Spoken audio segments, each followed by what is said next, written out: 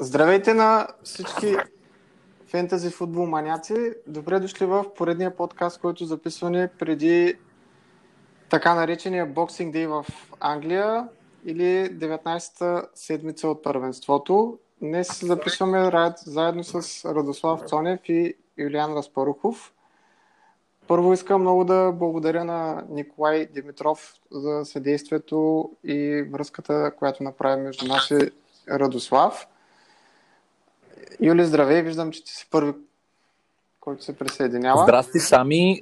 Благодаря ти аз първо за всичко, което правиш за FF Stars и за подкаста и като цяло принос ти за групата. Наистина е сериозен. Искам ти кажа, че те оценяваме и наистина се радваме, че имаме човек като теб сред нас. И също така благодаря на Ники за контакта с Ради Цонев. За мен е чест да запиша подкаста с теб и с него и така да се докоснем до наистина някой, който е вътре във футбола и е от лицата на терена, а не някой като нас, който просто гледа. Да, той доста добре се представи миналия сезон. Успя да завърши в топ 10 000 като 8491 място. Въобще не е лошо като резултат, така че ще бъде интересно да го чуем и него.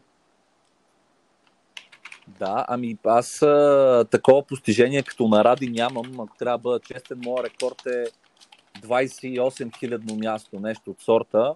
Но пък за моя защита, в моя защита ще кажа, че никога не съм бил толкова напред през декември. Да, обикновено съм силен втория полусезон сами, така че кошмарния месец август вече зад гърба ми, той всяка година ми е кошмарен. Сега съм уверен, имам стратегия, успявам доста диференш. Чувате ли ме сега? Здрасти, Ради. Здрасти. Здрасти. Разкажи набързо за себе си. Първо да ти благодаря, че прие поканата. На нас не е интересно всъщност кое те е запалило, освен това, че професионално се занимаваш с футбол. Кое те запали по фентази и да разкажеш малко за последния си сезон. Виждам, че имаш доста добро класиране като цяло. Топ 10 000 е много добре. Как играеш играта, на кое наблягаш? Следиш повече статистики, мачове, футболисти? Ами, благодаря за поканата. Първо, за себе си искам да кажа, че мисля, че това е трети сезон, който играя така на фентази по-настоятелно с приятели и го следа, нали, повече. Ами, запалих се покрай приятели. Те ми го казаха приложението, свали си го, направи си отбор да видим и така постепенно почнах да следя мачове и се запалих. И ми стана много интересно. За последния сезон, да, имах много добро класиране, въпреки че не почнах толкова добре сезона, тъй като много неща не знаех, нали, за самото фентези. Няма нищо общо с нормалната игра, трябва да следиш точно кои футболисти правят точки, а не тия, които играят добре, защото има разлика. И така, мисъл, последната година, да, много добро класиране за мен е с предвид първията и втората, тази е четвърта. И какво друго да ви кажа? От началото не почнало добре, обаче след това явно формата на Сити ми помогна много, защото аз съм малко пристрастен тук. И си бях взел 3 от Сити, а те смачкаха отборите и ми донесаха доста точки. Общо взето при тебе градацията си е от все по-напред излизаш в класиранията. Този сезон как се движиш? Доволен ли си или може и повече? Да кажем, че този сезон има доста повече хора, които играят играта. Около над 7 милиона са вече, така че става доста по-трудно. Ами, да ви кажа честно, този сезон започнах катастрофално, ако мога да съм искрен с себе си, катастрофално. Не избрах добра схема. Футболистите, които избрах от първия кръг, мисля, че до 6-7 кръг вече ги бях сменил 95% от тях. И като цяло тръгнах много зле. После малко се стабилизирах и сега държа едно нормално ниво, обаче като класиране не съм добре тази година. Въобще не съм доволен за сега. Има време. Сега е много важно тези няколко дни, където има доста мачове, доста натварено. Според мен едно от ключовите неща, как ще мине сезона, че Нали, освен как ще изиграеш двойните седмици, как ще преминеш през ротациите, дали ще успееш да набележиш футболистите, които най-малко ще се ротират или които ще са титуляри, защото от 26 до 29 мисля, че ако не се лъжа дори до 30 до 29 това са 4 дена плътно с мачове, където вероятно ще има доста ротации. Вие очаквате ли топ отборите според вас да ротират футболистите си или ще залагат до края на титуляри? Аз, да, разбира се, че очаквам. То е почти сигурно, в смисъл почти задължително дори, тъй като доста отбори играят така през 2 дни, по-малко 48 часа дори прочетах на едно място. И съм сигурен, че да, ще се даде почивка на добри състезатели. Мисля, на едни от основните състезатели на отборите, особено за втория матч, мисля, че ще се даде почивка. Присъединявам се към Ради тук и всъщност искам да ти пожелая нещо, Ради, от сърце. След някоя друга година, когато правим такъв подкаст, да имаш възможност да избереш себе си на Fantasy Premier League. Като играч във Висшата лига, така че стискаме палци, надяваме се и ти пожелавам всичко най-добро за предстоящия втори полусезон. Благодаря ти. Иначе предполагам ти по-добре от мен знаеш един футболист да изиграе. Възможно ли е според теб 48 часа да изиграеш 2 мача на топ ниво, особено ако си полузащитник или нападател?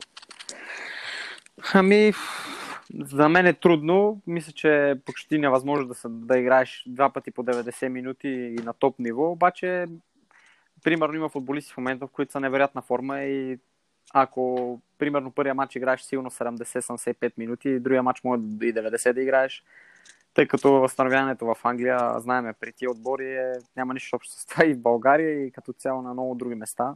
Просто възстановяването е огромно и футболисти според мен някои от тях ще са готови на 100% за втория матч. Добре, аз съм подготвил някакви футболиста, които според мен ще играят и двата матча, тъй като са се завърнали наскоро от контузии и са по-свежи и също така не играят европейски турнири, което също е доста важно. Така че и в процес на разговора ще кажа и някои такива играчи, само да загатна един от тях е Трой Дини, който наскоро се завърна от контузия. И така смятам, че през тия 4-5 дни ще играе в Уотфорд като нападател. Трой Дини ще ги спася. Време. Според мен Найджел Пирсън ще ги спасява. Аз имам доста интересно мнение за Уотфорд. В течение на разговора ще го споделя. Така че сами, ако искаш... Ако искате да преминем, Ради, по принцип, ние гледаме в подкаста да наблягаме на играчи с малко притежание, които по позиции, които според вас могат да избухнат този кръг или които да наблюдаваме за следващите и така нататък. Всеки от вас може да даде по едно предложение или по две, колкото прецени, че мисли, че е подходящо. Да препоръчаме на всички, които ни слушат. Някой различен, който 10% му е притежанието и според вас има шансове предстоящите напечени 4 дни да си получи нещо интересно при него. Да, смисъл. Аз четох някои от въпросите там в групата, но си мисля, че и футболисти, които са, както казвате вие, по-свежи и са имали контузии, това по друга страна не мисля, че могат да изкарат 2 мача. Защото да, свежи са, те нямат умор, обаче не са добре подготвени като другите, нямат игрова практика. Примерно четох за Погба, че би могъл да играе много в тия 2 мача, аз не съм съгласен. Аз дори се съмнявам дали ще играе титуляр в четвъртък. Тъй като присъединявам се към теб. 3-4 месеца не е играл. Едва ли ще изкара 2 мача подред за 2 дни след абсолютно съгласен голяма пауза. И така. Добре, ако искате, аз мога да почна с диференшали. Подготвил съм се момчета с такива под 5%. Единствения над 5% ми е Лукас Моура. Давай да ги обсъдим.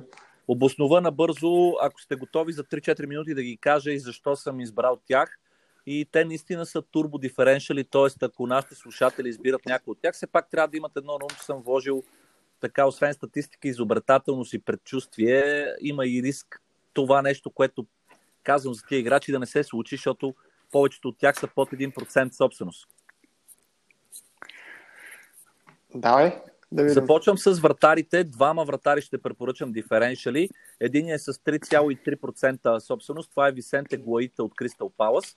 Това е играч, който е на трето място по точки бонус с 10 и общо четвърти въобще в класирането на вратарите 70 точки, въпреки че има 2 мача по-малко. Добрата програма на Кристал Палас и силната им защита, особено у дома, и предполага, че Висенте Гуаита, това е вратаря с най-много точки през декември. Така че на 3,3% го препоръчвам всеки един, който има проблеми с вратарския пост. Другия вратар, който ще споделя като диференшъл, е Бен Фостер от Уотфорд, който е с 1,9% собственост. Първият е по бонус точки в играта с 13 точки до сега.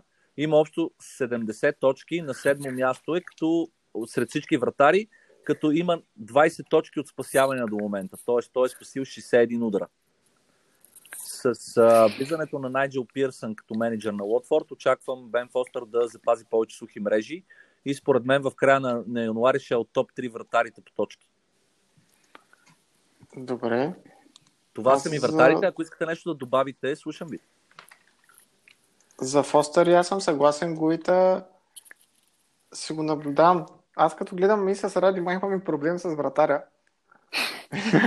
Да. Взели сме си един каратист. Да, ами на същата цена почти е Бен Фостер срещу Ман Юнайтед, така, въпреки че Рашфорд не беше капитан, просто Бен Фостер нямаше грешно отиграване. Той е юноша на Юнайтед, мисля, или поне там е играл със сигурност. Така че помислете, Уотфорд според мен ще покажете едно съвсем друго лице и след малко ще ви каза атакуващия им потенциал. 4-8 е Бен Фостер, 5-1 е Висенте Гуаита, така че ако имате средства, може да преминете от... Макар че на Тотнъм програмата е лесна, така че... Ради, ти какво мислиш за Газанига? Ами аз... Като заговорихме за вратарите. Да, аз се надявах, аз направих на Wildcard, го взех Газанига, при идването и на Мауриньо. Се надявах така да има няколко сухи мрежи, обаче явно защита и като цяло отбора тая година не е същия от миналата година, то е явно. И не ми донесе, мисля, че само веднъж 6 точки имам преди 2 кръга или не знам кога. Суха мрежа. И да, според мен Гуаита и дори Хендерсон от Шефилд, въпреки че той вече доста хора са го избрали. И вратаря на Уотфорд е Бен Фостер, тези трима са топ за момента. Знаеш ли защо не го казах Хендерсон? Той има почти 10% собственост. Защото следващите 2 мача след Уотфорд в четвъртък са Ман Сити и Ливърпул. И то навън. Да. Това са добри мачове от гледна точка на спасявания, евентуално, но пък според мен на минимум 2 гола ще вкарат и Ливърпул и Ман Сити. Да, така е. И предния кръг направи асистенция, който го е имал 12 точки. Да. Там бе малко... Но съм съгласен, да, и за този вратар. Добре, други избрал ли си? Вратари не. Други позиции? Да. Започвам с защитата и тук също ще ви кажа.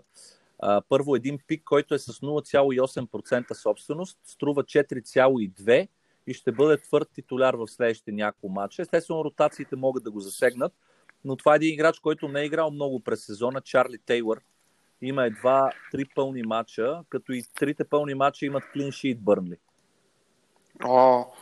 Чарли Тейлър, Бърнли имат интересна програма. Ейвъртън, Манчестър, Астън Вила и после почват Челси, Лестър, Манчестър Юнайтед, Арсенал.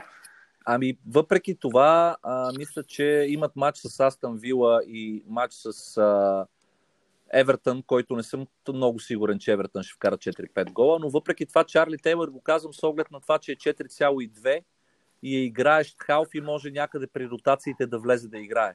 Нали, ако... Да, може да направи асистенция, всичко става. Може, да, той Чарли, не само, че е юноша на лийци, затова съм така по-позитивно настроен към него, но миналия сезон има 82 точки и 7 клиншита, така че определено е играч, който за тази цена, погледнете, реално няма много игращи защитници на 4,2. За тази ами аз цена, харесвам Кико Фемения от Уотфорд.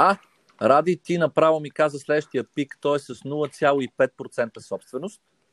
Кико Фемения. Отново е с цена, която е доста ниска за защитник, който може да играе. 4,2 също. И определено Кико има атакуващ потенциал. Миналите 2 сезона има по гол и асистенция. Този гол има, а този сезон няма все още, така че аз очаквам гол и асистенция на Кико до края на сезона. Да.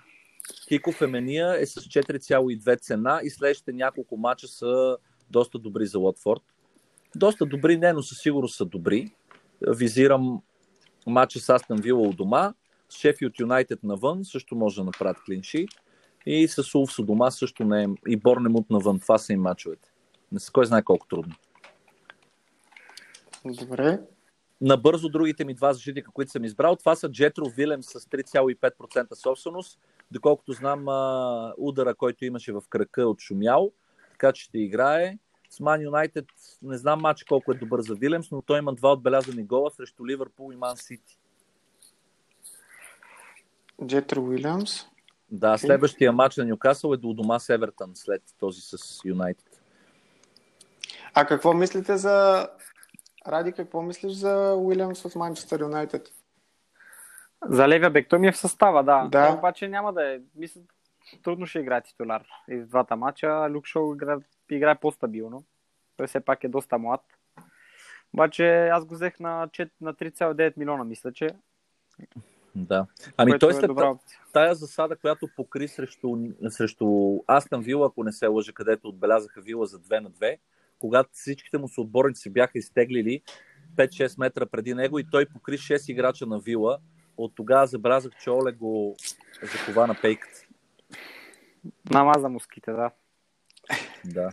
И последния, само щитих да си кажа, това е Николас Отаменди от Ман Сити, предвид изключително добрата програма на Ман Сити и при контузията на Стоунс и Лапорт, те нямат много избор кой да сложи в средата.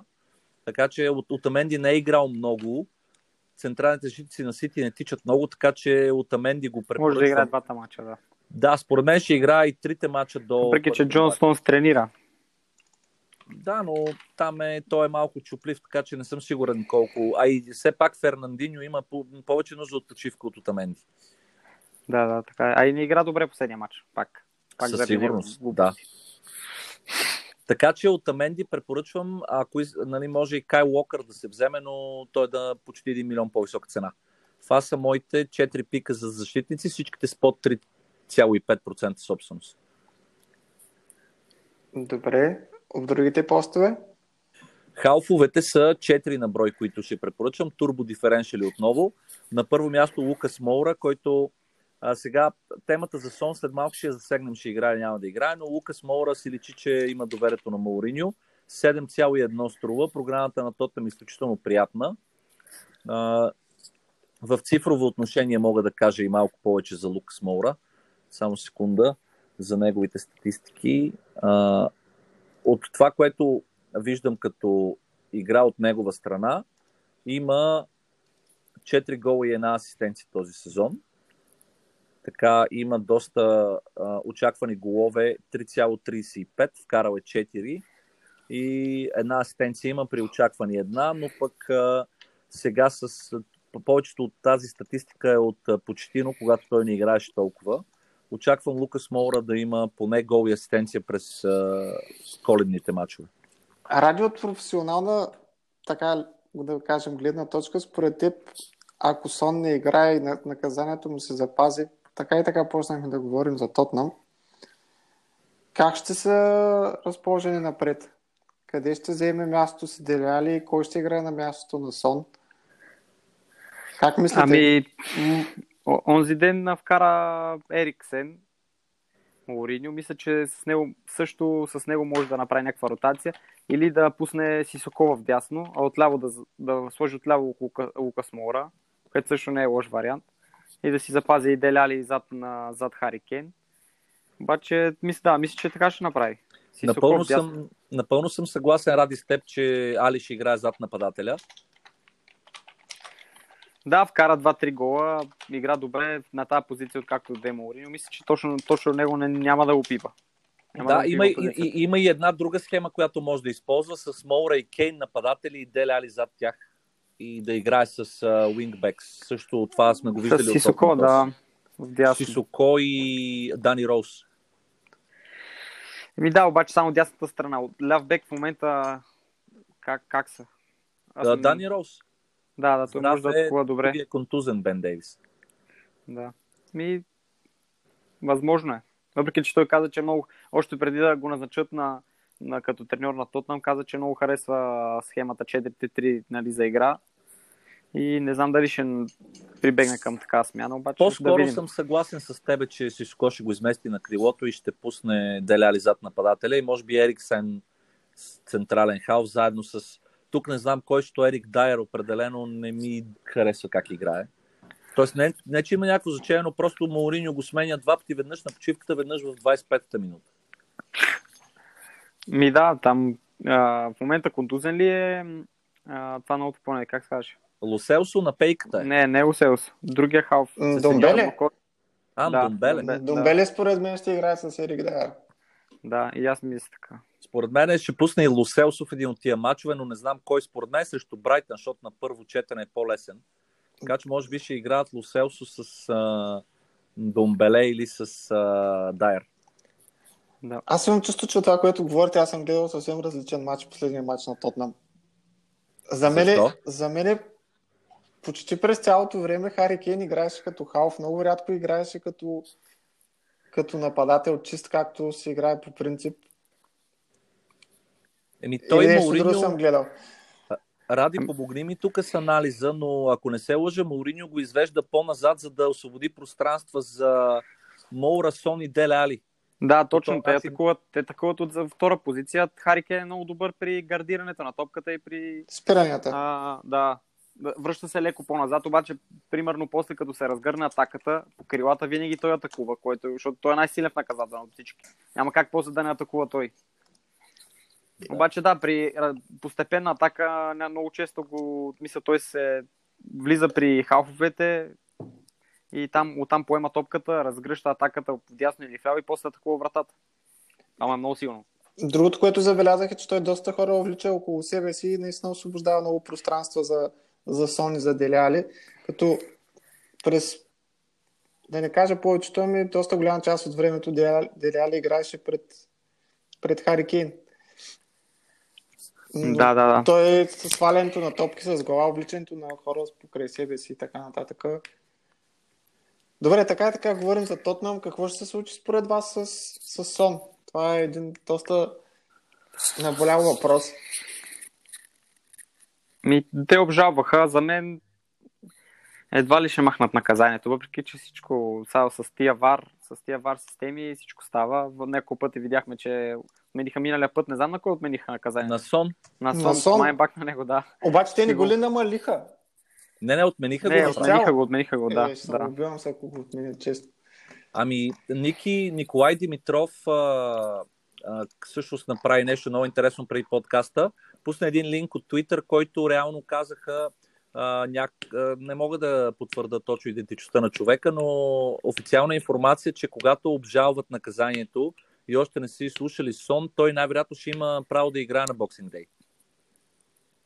Това е някакво заобикаляне, да, в момента Twitter, това е някакво заобикаляне на правилата. И точно казаха, че циничния в кавички Жозе Мауриньо обжалва, за да може Сон да играе срещу Boxing Day и след това да го накажат за FA Cup срещу Мидълсбро. Ако евентуално ще го наказват, няма да отпада наказанието. Така че за нашите слушатели да знаят, има голяма вероятност Сон да играе. Да играе този кръг?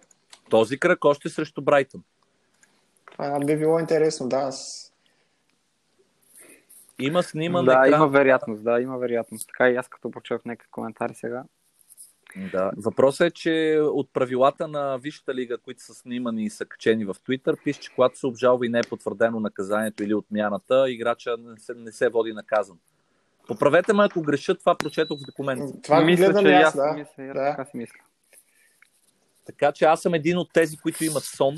Ако няма да го наказват, със сигурност ще го оставя, защото ще играе с двойна мотивация и дори мога да го капитанна. Надявам се да не получи нов червен картон. Леле. Няма, аз там вече не ми издържаха нервите, още като тръгна да излиза от терена, го бях сменил. Аз също направих по същия начин, тъй като почти бях сигурен на 200%, че още същата вечер сутринта Сон ще свали.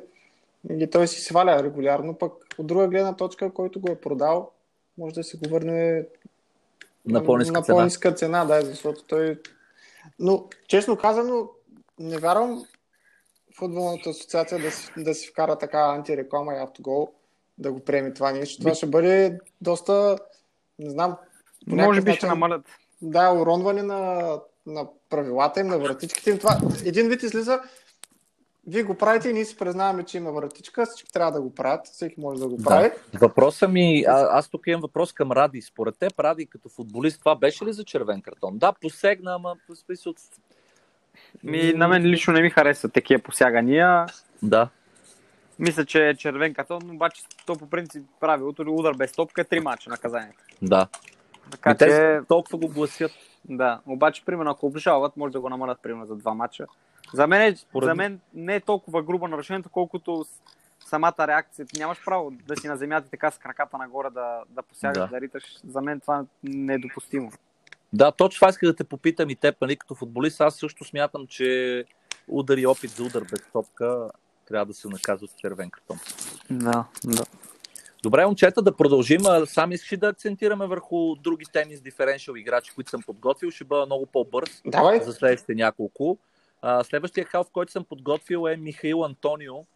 Тук, ради това, което каза преди записа, ми хареса, че играчи, които си гледал как играят, не толкова на статистики. Препоръката ми за Михаил Антонио е изцяло от предния матч. Освен, че има повече предполагаеми голове, до момента е трябвало да вкара 2 или 3, е вкарал само един и трябвало да е направил поне една асистенция, е направил 0. Така доста има по 3,21 удара за 90 минути. Последния матч буквално изяде тревата, в който спечелиха срещу Саутхемптън. Беше най-добрият играч на терена. Отмениха му гол. Също така, който бих казал, че не би трябвало да отменят, но ВАР си знае работата по-добре. Михаил Антонио играе и като нападател заедно с Але отпред.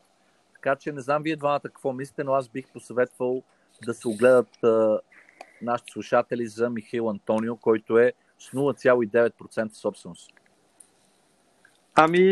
Аз ако трябва да съм искрен, това е риск да залагаш на... Абсолютен риск е. За 6,9 милиона.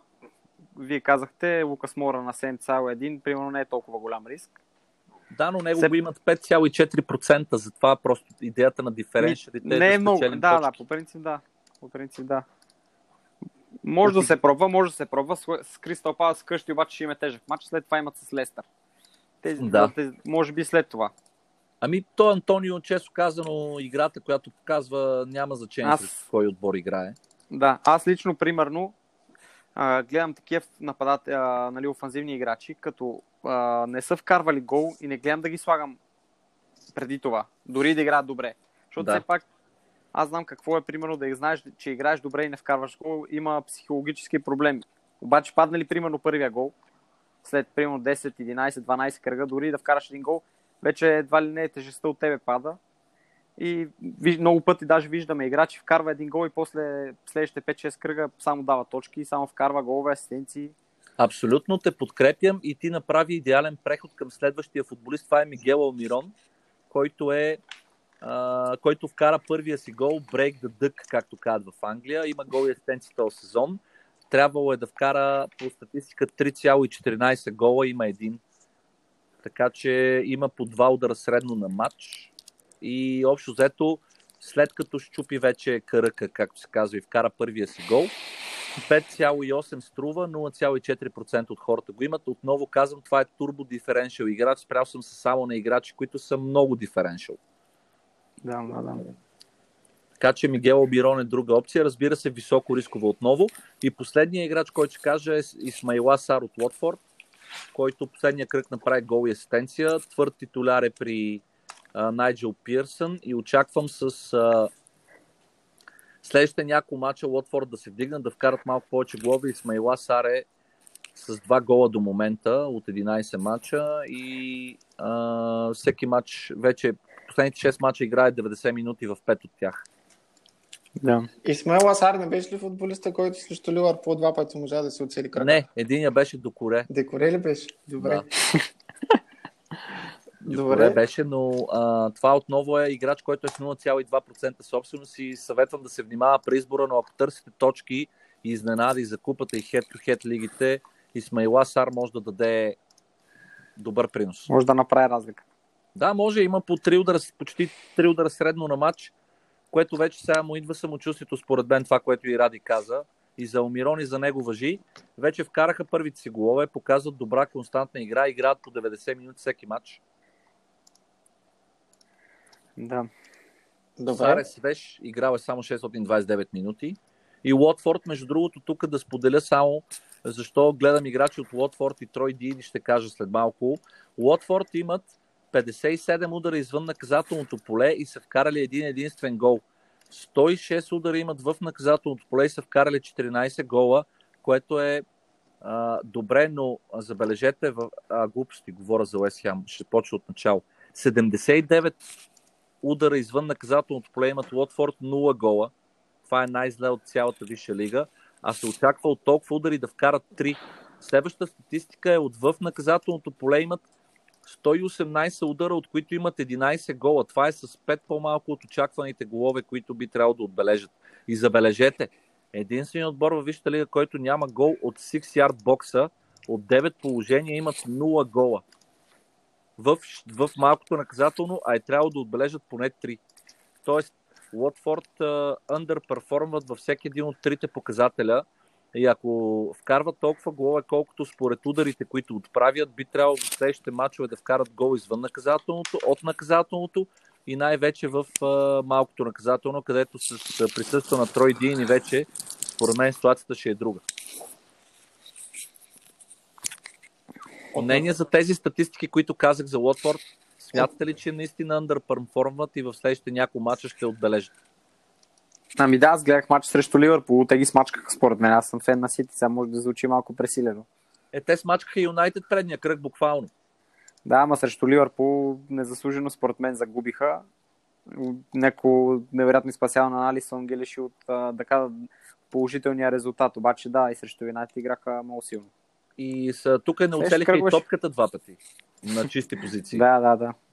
Сами, както каза. Така че за Уотфорд директно се сменям към нападатели с Трой Дини, който струва 6,2 и го имат едва 0,6% от хората, а Трой Дини е човек, който бие дуспи.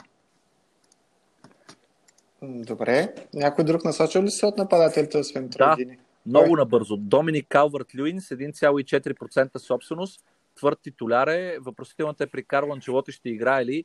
И тук бих искал да кажа, Евертън имат 140 удара в наказателното поле, от които само 11 гола, вкарали с 5 гола по-малко от очакваното, но в 6-yard бокс са отправили 2 пъти повече удара от Уотфорд, 18 и са вкарали 6 гола, докато по Уотфорд това беше 0.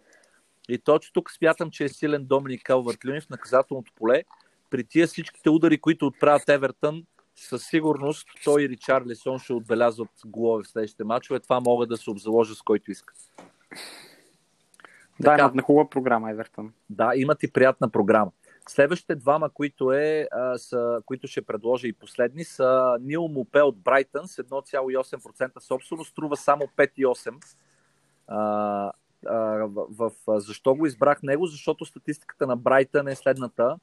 Брайтън правят 122 удара в наказателното поле, от които 11 са голове и 22 в малкото наказателно, от които само 5 са голове. Тоест, те вкарват около 4 гола по-малко и в наказателното, и в малкото наказателно, което означава, че при същите статистики следващите мачове, според мен вече Нил Мопе, като утвърдил се централен нападател, титуляр и хищник в наказателното поле, очаквам поне 2 гола за него в следващите 3 мача. Въпреки гостуването на Тотнъм, с тази защита на Тотнъм, мисля, че Брайтън ще отбележат. Вие как мислите? Аз се надявам лично да не отбележат, обаче да. Последните мачове Тотнъм въобще не са убедителни в защита. А Брайтън атакуват добре. Играят много интересен футбол под ръководството на Грaham Потър, точно обратното на това, което правеше предишния менеджер Крис Хютън, така че препоръчвам Нил Мопе с 1,8% собственост на цена 5,8%. Задължително със сигурност ще вкара голове, не мога да кажа колко. Ако Тотнъм срещу Брайтън вече не направят суха мрежа Мисля, че ще последва една голяма чистка скоро. Само да ти кажа, с оглед на статистиките, които гледам, няма да запазят суха мрежа. Най-вероятно. Да. И последният нападател, който ще предложа на вашето внимание и на нашите слушатели, е Крис Уд, който е с 1% собственост, струва 6,2. Бърнли са направили следното в последните няколко мача. Всъщност няма толкова много голове, но пък Крис Уд има с 3 гола по-малко в момента отбелязани от очакваното от неговите статистики. Т.е. ударите му с глава, ударите от наказателното и малкото наказателно поле. Т.е. Крис Уд underperform в момента и реално трябва да вкара 10 гола, а той има 7. Добре. Радичи, Юли, приключи ли с диференциалите? Ами това са наистина с малки проценти, така че са много рискови, но съм уверен на базата на проучването, което направих и статистиките, че това са играчи, които ще покажат повече. Искам да ти кажа, че съм го записал всичко на един лист и Добре. после проверяваме. Добре, а мен Лесно. ми стана интересно.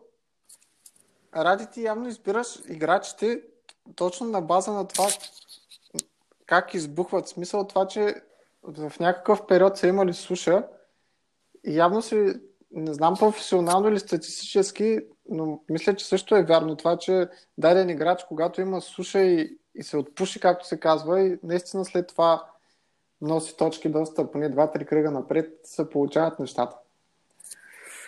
Ами да, аз примерно имах Мусе от Шефилд, който така е млад играч и за в момента го махнах, тъй като не му се гласува много голямо доверие. Въпреки, че направи някакво силни изяви. И да, след първия му гол го сложих и така ми направи още 2 гола, мисля, че вкара. И асистенции даде точно след първия му гол. Добре, тогава кои са за тебе тези играчи, които следва да избухнат и с които ще донесат на база на това нещо? Които вече са се отпушили и според тебе... Единия е Марес от Манчестър Сити, тъй като последните мачове Сити навлизат в тази форма от миналата година, много се доближават до нея. Доближават се, не са в същата, но се доближават. Последния мач Марес според мен беше играч на мача, правиш си какво си иска. А и предвид леката програма на Сити в момента, така да кажем сравнително леката, мисля, че Марес е един от хората, които може да се пробва, тъй като знаем Сити какви резултати правят, дори да влезе в 20-25 минути да играе, не му пречи да направи гол асистенция. Съгласен съм с Ради тук. Друг?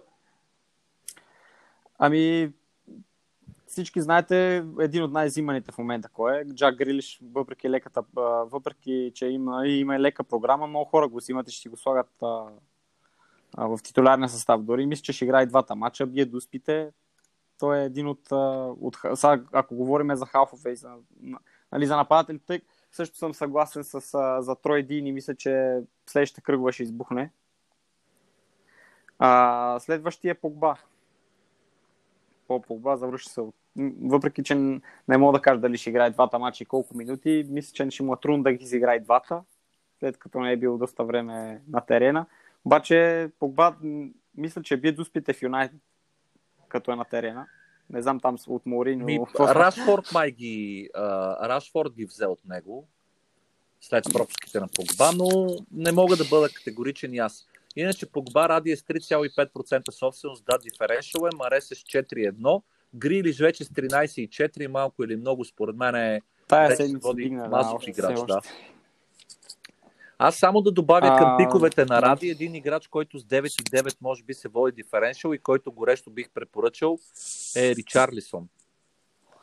Ами да, Ричарлисон, аз го харесвам много, имат лека програма. Аз забравих да ви кажа за Вилян, Челси. Да, записвам. Намекнах, че има футболисти, които са супер футболисти, обаче примерно не могат да надскочат едни като статистика голове, да кажем. Вилян е един от тях. Обаче последния матч беше номер 1 и мисля, че сега срещу Саутхемптън и след това срещу Арсенал по принцип ще е голф матч, защото по принцип срещу Арсенал всички отбори карат голове. Имат така 4-5 мача, в които Вилян може да се пробва на 7 милиона, 3,4% е избран и мисля, че той ще дава точки тия кръгла. Абсолютно съм съгласен с Ради и бих посъветвал същото. Аз имам едно предложение, само едно предложение ще отправя, вие може да си кажете мнението. Играч с малко притежание, който има двама всъщност, които имат доста лесна програма. Следващия матч е с Арсенал. Може да се огледат за Уилсън, не по-скоро за Кинг от Борнемут. Имат Арсенал, Брайтън, Уест Хем, Уотфорд, Норич, следващите кръгове. И мисля, че е време да започнат да реализират положението си. Как смятате за Кинг? Джошуа Кинг. 4% притежание, матч с Арсенал, бие Дуспи. Ами Ради? аз го харесам. Да, аз го харесам, обаче няма гол от 11-ти кръг виждам. Срещу Юнайтед последния път. 1-0 бият. И не би го рискувал. В момента има други нападатели, които така повече ми харесват. Аз имам Инкс, който вече не е диференшъл от този кръг. Беше диференшъл, вече не е след двата му гола. Това е. Като нападатели казахме вече от Брайтън, както го каза Мапе. Мапе ли беше? Мопе, да. И това са. Да вече и Варди няма как да се махне. Според мен същото важи и за Рашфорд за този кръг. Някои виждам, че пробват Хари Кейн, обаче той не е диференшъл. Но това са хората. Някой би казал Жезус, обаче след появата на Агуеро последните минути ония ден, там не бих рискувал. В момента Агуеро е на ръба на диференшъл. Той е 10,0 собственост. Само да подкрепа и аз думите на Ради за Кинг. Не бих го взел. Има очаквани голове 3,65. Той е вкарал 3. Очаквани асистенции 1,76. Той е направил 2. И добавям само многото контузени в Борнемут и според мен лично аз на тази цена бих си взел Дини или Мопе. Да, или Калвърт Люин, да, също го казахме, да. Един от тримата е преди Кинг, но пък ако има Дуспи за Борнемут, тогава сами ще бъде със сигурност на прав път. Добре, друга интересна тема е, която заседнахме в началото. Според вас водещите отбори като Лестър, в момента Ливърпул, Манчестър Сити, Челси, Тотнам, кои са играчите според вас от тези топ отбори, където почти съм 100% сигурен, че всеки има играч от изборените отбори. Хайде и Манчестър Юнайтед, примерно. Кои са играчите според вас, които няма да бъдат ротирани за тези предстоящи срещи? Които са с малък шанс, освен вратарите? Ами, от кой ще почнем? От най-добрия отбор Сити или от по-слабите от Тотнам?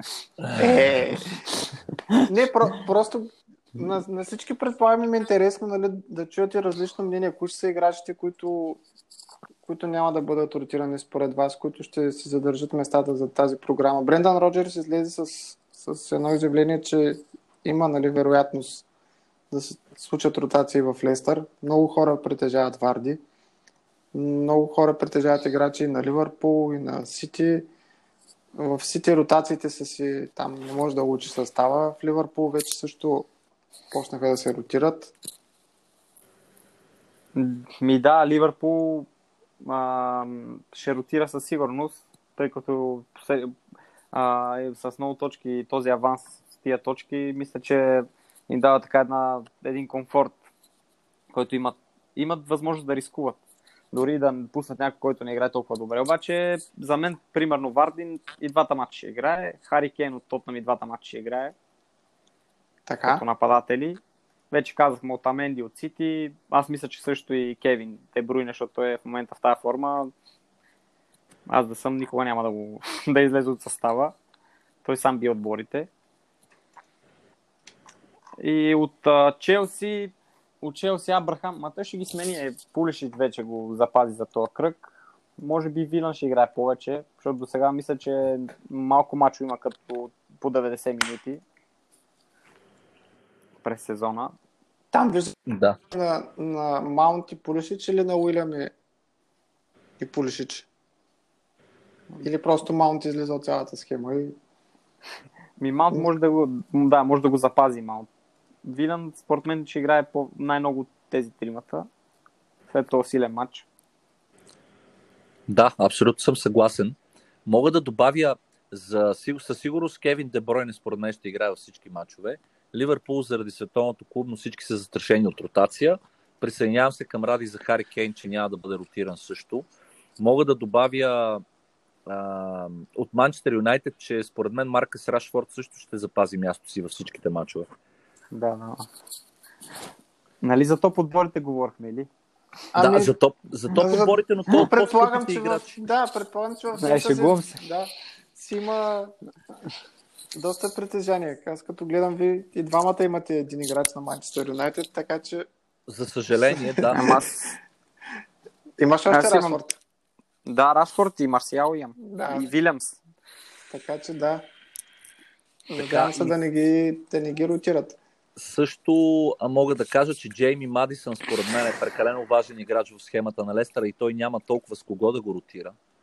Денис Прат евентуално, но той играе по-назад с Тилеманс и с НДД. Така че Джейми Мадисън също според мен, въпреки че не е най-лесната програма. И друг играч, който няма да бъде ротиран според мен е Лукас Моура. Но там да. Ами, зависи от мача с Брайтън. Може би, ако, както казахме, ако пробва Сисоков дясно и играе силно, пък Лукас Моура не играе добре в ляво, може би следващия кръг може да пробва и Ериксен там. Или Дели Али да отида на крилото, Ериксен да застане зад Кейн. Така че това... Има го и това. Разбира се, ако можехме да предвидим всичко, със сигурност да познаем всичките. Друг играч от не топ отборите, който няма да бъде ротиран е Вилфред Заха. Да, там и според мен няма да е ротиран. Арсенал, интересно какво ще се случи в Арсенал. Аз не ги споменах само заради това, нали, че Артета ги поема. Не искам да обидя никой, че не са топ отбор. Но Арсенал и Евертън, там според вас желателно е ли да изчакаме няколко кръга преди да се насочим към някой различен от Обамеянг, примерно от Арсенал и Ричарлисон от Евертън? Докато се изясни самата схема. Да, да се види кой къде ще играе на каква позиция при новия треньора и имат 3 тежки мача. Сега сборнам навънка, след това Челси и Юнайтед вкъщи. Аз, примерно, не бих си взел никой от Арсенал в момента. Аз също. От Евертън само Ричарлисон и Дон Калвърт-Люин, защото виждам потенциал и в двамата, но от Арсенал никой. Аз от Евертън харесвам и Сидибе като десен бек. Да. В принцип, Сидибе не е лошо. Ще успее ли татко Карло да затегне Ариегарда? Да. Според мен, Мойски ще получава повече минути и там ще бъде ротацията между Калвърт-Люин и него. Възможно и това. Доколкото помня, Карло Анчелоти го е следял още доста време. Още когато играл в Италия го харесва. Така че може да се опита лека по лека да го наложи.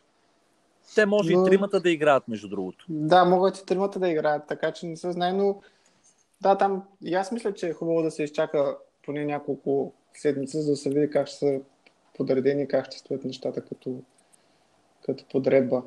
Абсолютно. Да направим един преход към капитана и да отговорим на въпросите, тъй като доста напред. Доста станаха, да. Айде да ви чуя капитаните. Ради? Нека Ради да започне като гост. И интересно ми е как си избираш ти капитаните. Ами аз не мога да съм... Тази година не мога да дам съвет на никой, защото съм много зле с капитаните. Така че, не знам, този кръг по принцип имам Рашфорд с Нюкасъл вкъщи, обаче след като... Да. Ще прекъсна, че ми извъннаха. Мислех да избирам Рашфорд за капитан, обаче последния ден се разколебах, тъй като гледах така един репортаж на Нюкасъл в защита как играят и ми харесаха доста. И Рашфорд мисля, че ще има проблеми, въпреки че последния кръг изпусна положение, топ нападател е. Това може би ще е сейф опцията в моят състав, обаче, както казахме, диференшалите могат да направят доста точки. Добре, ако не е твой отбор, ако е извън твой отбор, кой би избрал? Ако е извън мой отбор? Да. Ами... Според теб, който би върнал този кръг? Хари Кейн. срещу Брайтън. Ще избухне, да. Време. Добре, супер. Аз извън моя отбор Ричарлисон или Тами Ейбрахам. Хари Кейн мисля, че ще време да направи нещо, да. Напълно съм съгласен, но по-скоро предпочитам полузащитници, затова аз бих избрал Ричарлисон едната опция, която срещу Чувате ли ме Бърни. сега? Да, чуваме те. аз ви чувам перфектно.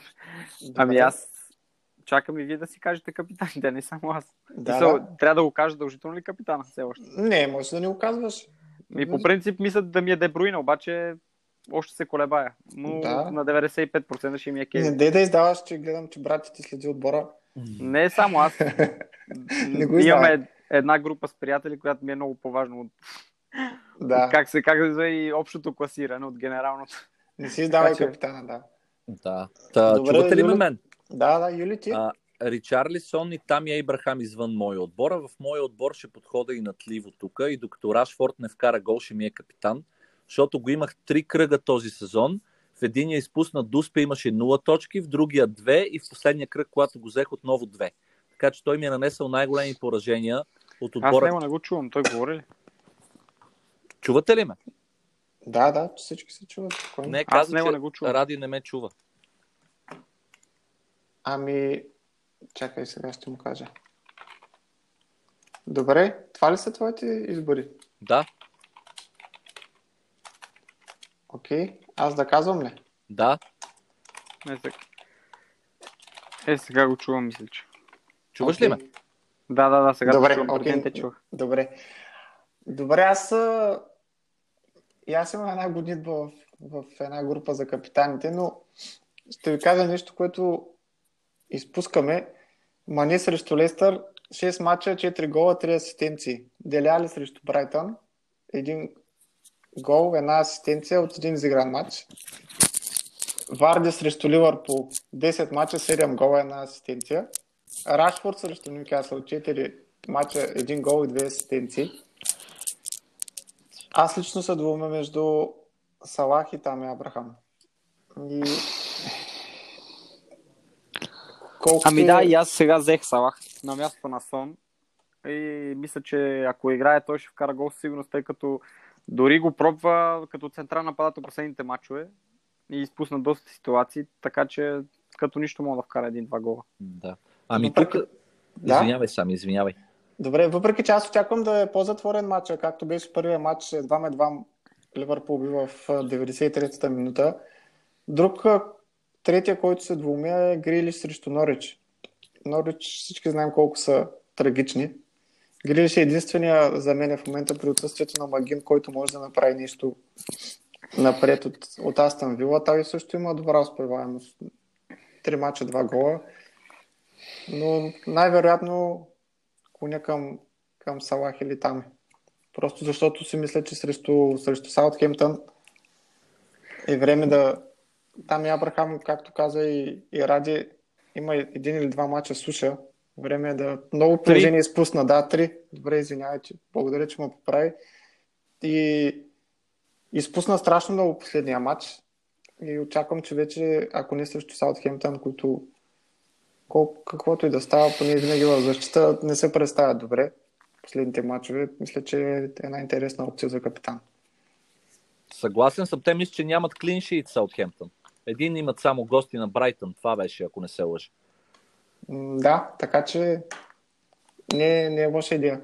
Аз ще премина към... Да, довърши сам. Челси последния матч паднаха от дома 0-1 от Борнемут. Очаквам сега да си го изкарат на Саутхемптън. Да, възможно е. Или Данингс да си го изкара на тях и всички да грешим в момента. И последния матч просто да е било заблуда, че се стабилизира защитата. Да видим. Добре, преминавам към въпросите, тъй като са доста. Тези, които са по-дълги с разни съвети за Wildcard, може да ги пропусна. Първият въпрос е от Васил Първанов. Погба или Сон? Манчестър Юнайтед са с добра програма. Погба би трябвало да играе през целия сгъстен цикъл, който предстои. Как смятате? Ради? Ами вече казахме за Сон. Трябва да се изчака, мисля, че още един ден да се види с това наказание какво ще стане. Дали ще играе или не. За мен той е по-подходящ от Погба за тези матчове. Но ако не играе, може да се рискува с Погба. Може да се рискува, да. Но ти спомена според теб, че той няма да изиграе пълни матчове. Доколкото гледах и през конференцията. Ако имаш Сон и не е наказан, е Сон. Да. Обаче, как да кажа след като не знам дали ще е наказан? Да, точно, че не знаем какво ще се случи. Добре, значи съветът е да изчака. Да. Okay. Аз също бих изчакал с Погба. Погба, а с Сон? Би ли го чакал или би Ами го продал директно? аз го имам и не съм го продал, така че чакам. Добре, надявам се да се заслужава чакането и... Да, аз примерно нямам Тази- човек на скамейката и няма как да рискувам с него да го чакам, дали няма го накажат или да му пада цената и аз да нямам човек, защото на скамейката нямам в момента. Добре. Следващия въпрос е от Дочин Тодоров. Здравейте, може ли да предложите по един играч от всяка позиция, който смятате, че ще донесе добри точки в 19-ти кръг? По един пик. Вратар Хендерсон казвам. Добре. Защитник казвам Ван Бисака. Добре. Халф Деле Али и нападател Абрахам. Окей. Добре, Или аз ти? съм с Гуаита на врата. Така. В защита Люка Дин, Халф Ричарлисон. Не знам защо съм благосклонен толкова към Евертън, но ми струва, че Ричарлисон или Джак Грилиш. Тук мога да направя наклонена черта един от двамата. И нападатели Ейбрахам и Рашфорд. По-скоро Ейбрахам го нямам, но ще кажа Ейбрахам, защото Рашфорд ще ми е капитан. Аз съм известен с това, че когато сложа някой за капитан, обикновено бланква, така че ще кажа Ейбрахам. И се присъединявам към Ради. Добре, аз моите мнения няма да ги споделям, че доста ще са... Кажи интересно, в интересно каста. и на слушателите. Добре, мой избор за вратар също е Гуита. Мисля, че просто го наблюдавам от известно време, така и не го вземам. Не знам на колко приятели вече казах да се го вземат. Защитник Лундстрам срещу Уотфорд, въпреки че той не е защитник, но в играта е защитник. Уотфорд смятам, че ще допуснат гол, той винаги може да е замесен. Той е out of position в този матч. Би трябвало да изиграе роля. За халфове смятам Джак Грилиш. Или Тод Кантуел. Тук вече не знам. Аз обсъждах с един наш приятел на всички, не знам, Ради дали го познава Бойко. Бойко в момента е в топ 30 в света. Не го следя. Кантуел, защото защитата на Астън Вила не е една, мисля, че в момента е най-зле представящата се защита, с най-много допуснати удари в и извън наказателното поле. Кантуел е винаги замесен. Това е за мен играч, който може да донесе по-интересен повече точки. Другия, който ще кажа е Пуки. Отново заради защитата на Астън Вила. Ако Пепи Винов, ако слуша подкаста, да ме извинява, но просто в защита Астън Вила в момента са трагедия. Това е играч за мен, който може да избухне.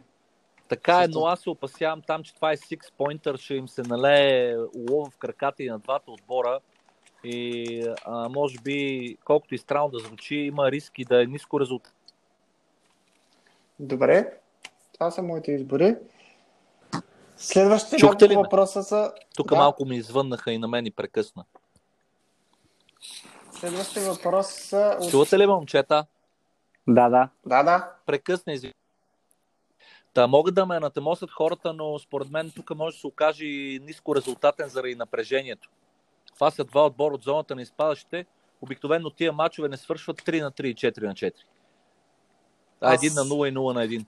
Силно се надявам, както в повечето боксинг седмици или дни, те повечето са резултатни. Надявам се да видим и тук резултатни матчове, така че ще видим. Да, всички чуваме.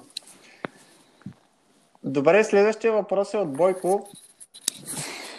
Първият въпрос е евентуална смяна на Мане за Салах от този кръг. Какво мислите? Ами да, за мен е доста логично, тъй като споменах, че Салах последните матчове го пробва като централен нападател, и вкара няколко гола и със самочувствие. Последните 2 кръга има общо 29 точки. И мисля, че да, това е. Аз лично си взех Салах на мястото на Сон. Имах пари за двамата, реших Салах. Така че Салах е моя по-добър избор за момента. Юли? Той мисля, че обаче нищо не ни чува в момента, така че преминавам към следващия въпрос. Препоръка за защитник, с който да смени О'Конъл, понеже Шефилд стават с доста неприятна програма от 20-та седмица и с двама защита от тях само тежест. Кой би препоръчал? Той има Лунстрам, Слончута и Кели. Значи има футболисти, които му играят. Просто не иска да е създавал на Шефилд. Би му препоръчал Рико. Той кръг няма да играе, обаче ще му стои на скамейката, след това ще мога да го ползва. Добре. Третата част от въпроса е за кръговете след 21-ви. Да оставя ли Трент или да го сменя за някой по-бюджетен и да вложа в по-скъп халф и нападател? Ами аз доста си го мислех това, но мисля, че Ливърпул ако сбъркат в тези 2 кръга, тъй като в тези 2 кръга може да стане всичко и да сбъркат и да се намалят точките с Сити или с Лестър, след това ще играят много матчове за резултат. Имам предвид, че ще вкарат 1 гол и ще пазят резултат, което би могло да даде много точки на Арнолд или Ван Дайк и някои други от защита. Така че аз за момента не бих махнал Арнолд. Би го задържал. И аз мисля, че ако си го взел, когато беше по-ефтин, си за задържане през целия сезон, освен ако нещо не се случи, не са контузии. Ами да, той дори да им вкарат гол, може да ти направи винаги точки, тъй като до момента не знам дали има гол, обаче доста пъти... Винаги е замесен. Да, доста пъти излезна на ситуация. Аз не знам има ли гол до момента, наистина. Ами, мисля, че има 1 гол, да. Но той е замесен в корнери, в статични положения, в преки свободни. Там при всяко положение от защитата на Ливърпул няма гол още. Няма гол, да. Няма гол. Но участва доста в атаките, доста в положенията и аз си мисля, че ако си го взел от началото на сезона, поне аз така мисля, няма да го пипам. Да, по никакъв начин не би го махал и си го държа до края. Може би, въпреки че той е 7, мисля, че е в момента, но реално за мен той играе повече навътре, особено при ситуацията, в която Милнар влезе и му вземе позиция, за да може той да играе по-навътре изтеглен. Там вече се играе чист халф. Момчета, завърнах се. Опасен. Чуваме те. Супер. Добре. Да продължаваме напред. Аз не участвах, но чух Ради как отговаря на въпрос, така че нямам какво да добавя. Добре, следващия въпрос е от Илян Петров. Направя wildcard и според вас Дини или Мопе? Аз мисля, че Дини и Мопе ги обсъдихме. Да, той знае моя, така или иначе е част от FF Stars панела, казал съм му. Аз лично предпочитам Дини, той предпочита Мопе. Ради ти? Дини предпочитам за следващите кръгове. Добре, кратко и ясно. Следващия въпрос е от Манол Манолов. Мино добър избор ли е преди печелившите му голове от световното клубно първенство?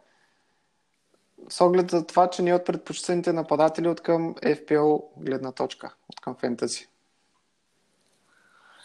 Ами аз лично не бих го взел. Тежка програма за Ливърпул. На тия пари има доста по-различни и много по-евтини нападатели, които бих свършили дори по-добра работа от към точки. С една дума ще отговоря аз. Не. Добре.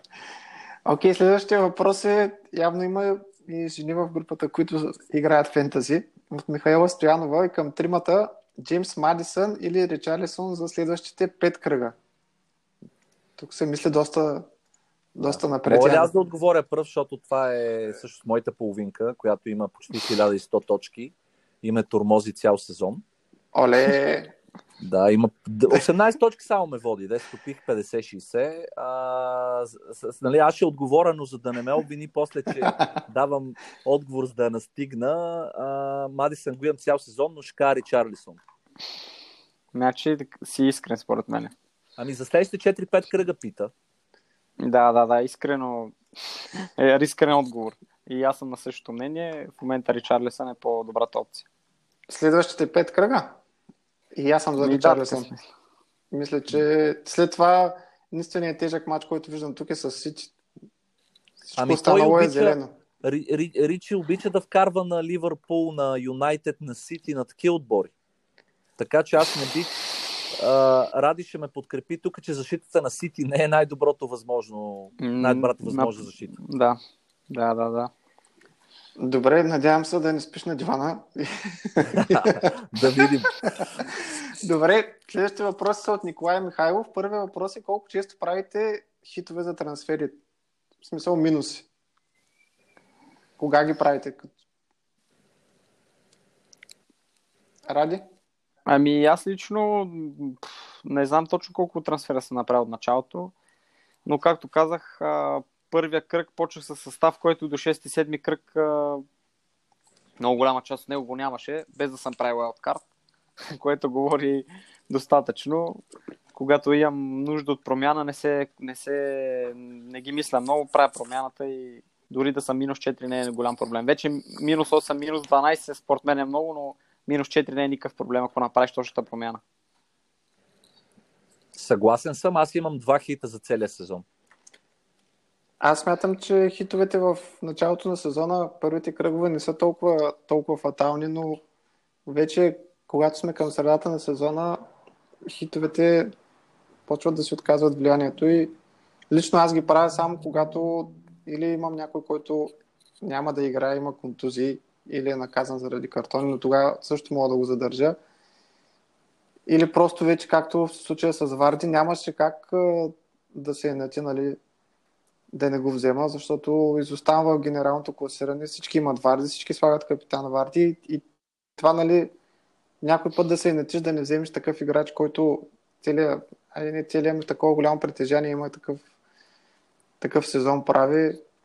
В такъв случай също бих направил хит за играч, който определено виждам, че му върви сезона и няма да се енетиш. Ще направя, ако трябва минус 8, но ще го взема. Следващия въпрос е кого ще предложите за смяна на Сон? Като цяло струва ли се да го заменя с друг играч на Тотнъм? Мисля, че тук го обсъдихме като вариант Сон. Доста говорихме за него. Ако не е продаден, трябва да се изчака. Ако вече е продаден, мисля или иска някой да го продаде, ако примерно до утре нещо кажат за наказанието, че е сигурно, аз бих пробвал Лукас Мора, примерно от Тотнъм. Да, или Деле Али е другата опция. Добре. Следващия въпрос, интересно, Ради как ще отговори. Дали не е време да се заложи отново на повече футболисти от Сити? Програмата им е доста добра и навлизат отново в ритъм. Ами, доста футболисти от Сити. Доста 3. Да. Казахме, че Отаменди е диференшъл, който би го пробвал, тъй като да, може дори да им вкарат гол, може да вкара, с глава е добър. При суха мрежа в много голяма част от мачовете с бонус точки. Това е за защитата. Другия, който бих пробвал в момента е Марес, вече го казах. Де Бруйне, мисля, че трябва да е част от всеки един състав, защото в момента според мен е най-добрия в лигата. И това са тримата играчи. Добре, мислиш ли, че едно възстановяване на Агуеро отново ще го направи водеща фигура? Ами да, със сигурност, обаче за момента бих изчакал. След тази гъста програма ще има ротации, Гвардиола много ги харесва, така че за момента не бих рискувал за Агуеро, но да, знаем Агуеро, влезе ли във форма, е задължителен.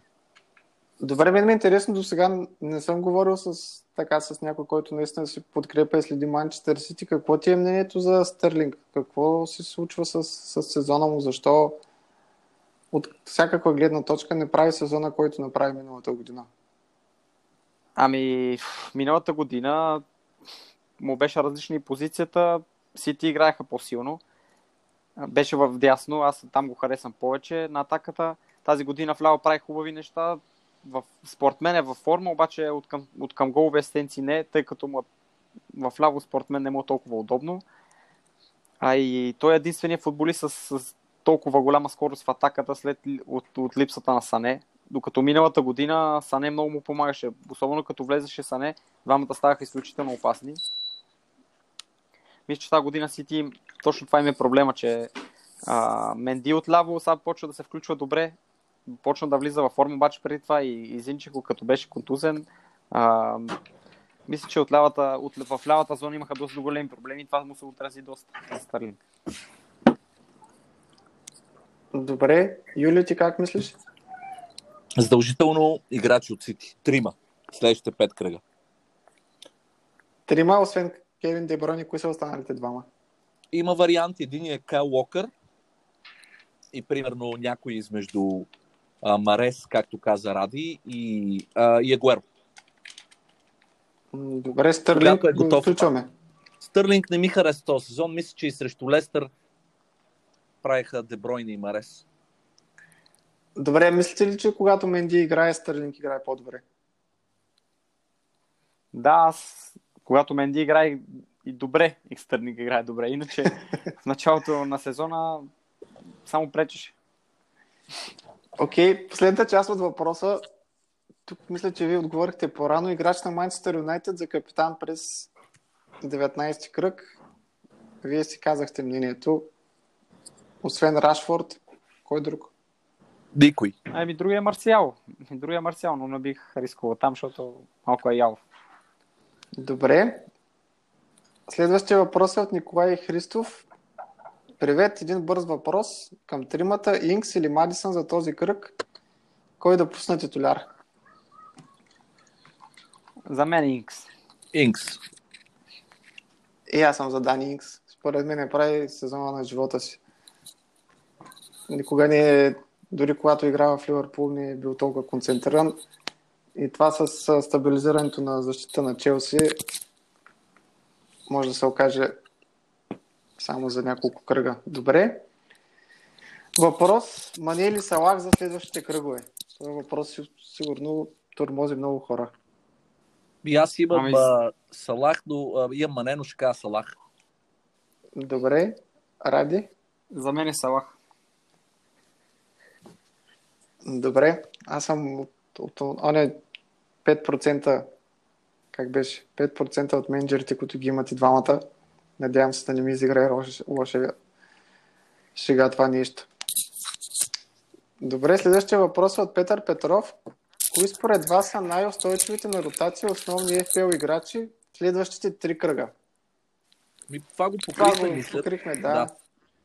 И от Ники беше последното. Възможно е Сън да играе в 19-ти кръг и да вкара 2-3 гола. 2-3 гола на Брайтън, ако играе. Възможно е да играе, да вкара 2-3 гола, по-скоро де. И аз съм също мнение. Брайтън са тежък съперник на Тотнъм, между другото. Не са чак толкова... Ще владеят топката, ще разиграват. Брайтън си ги биха 3-0 последния път, като играха, така че те се стабилизираха в защита. Може да ни отнесат чак толкова голове. Съгласен.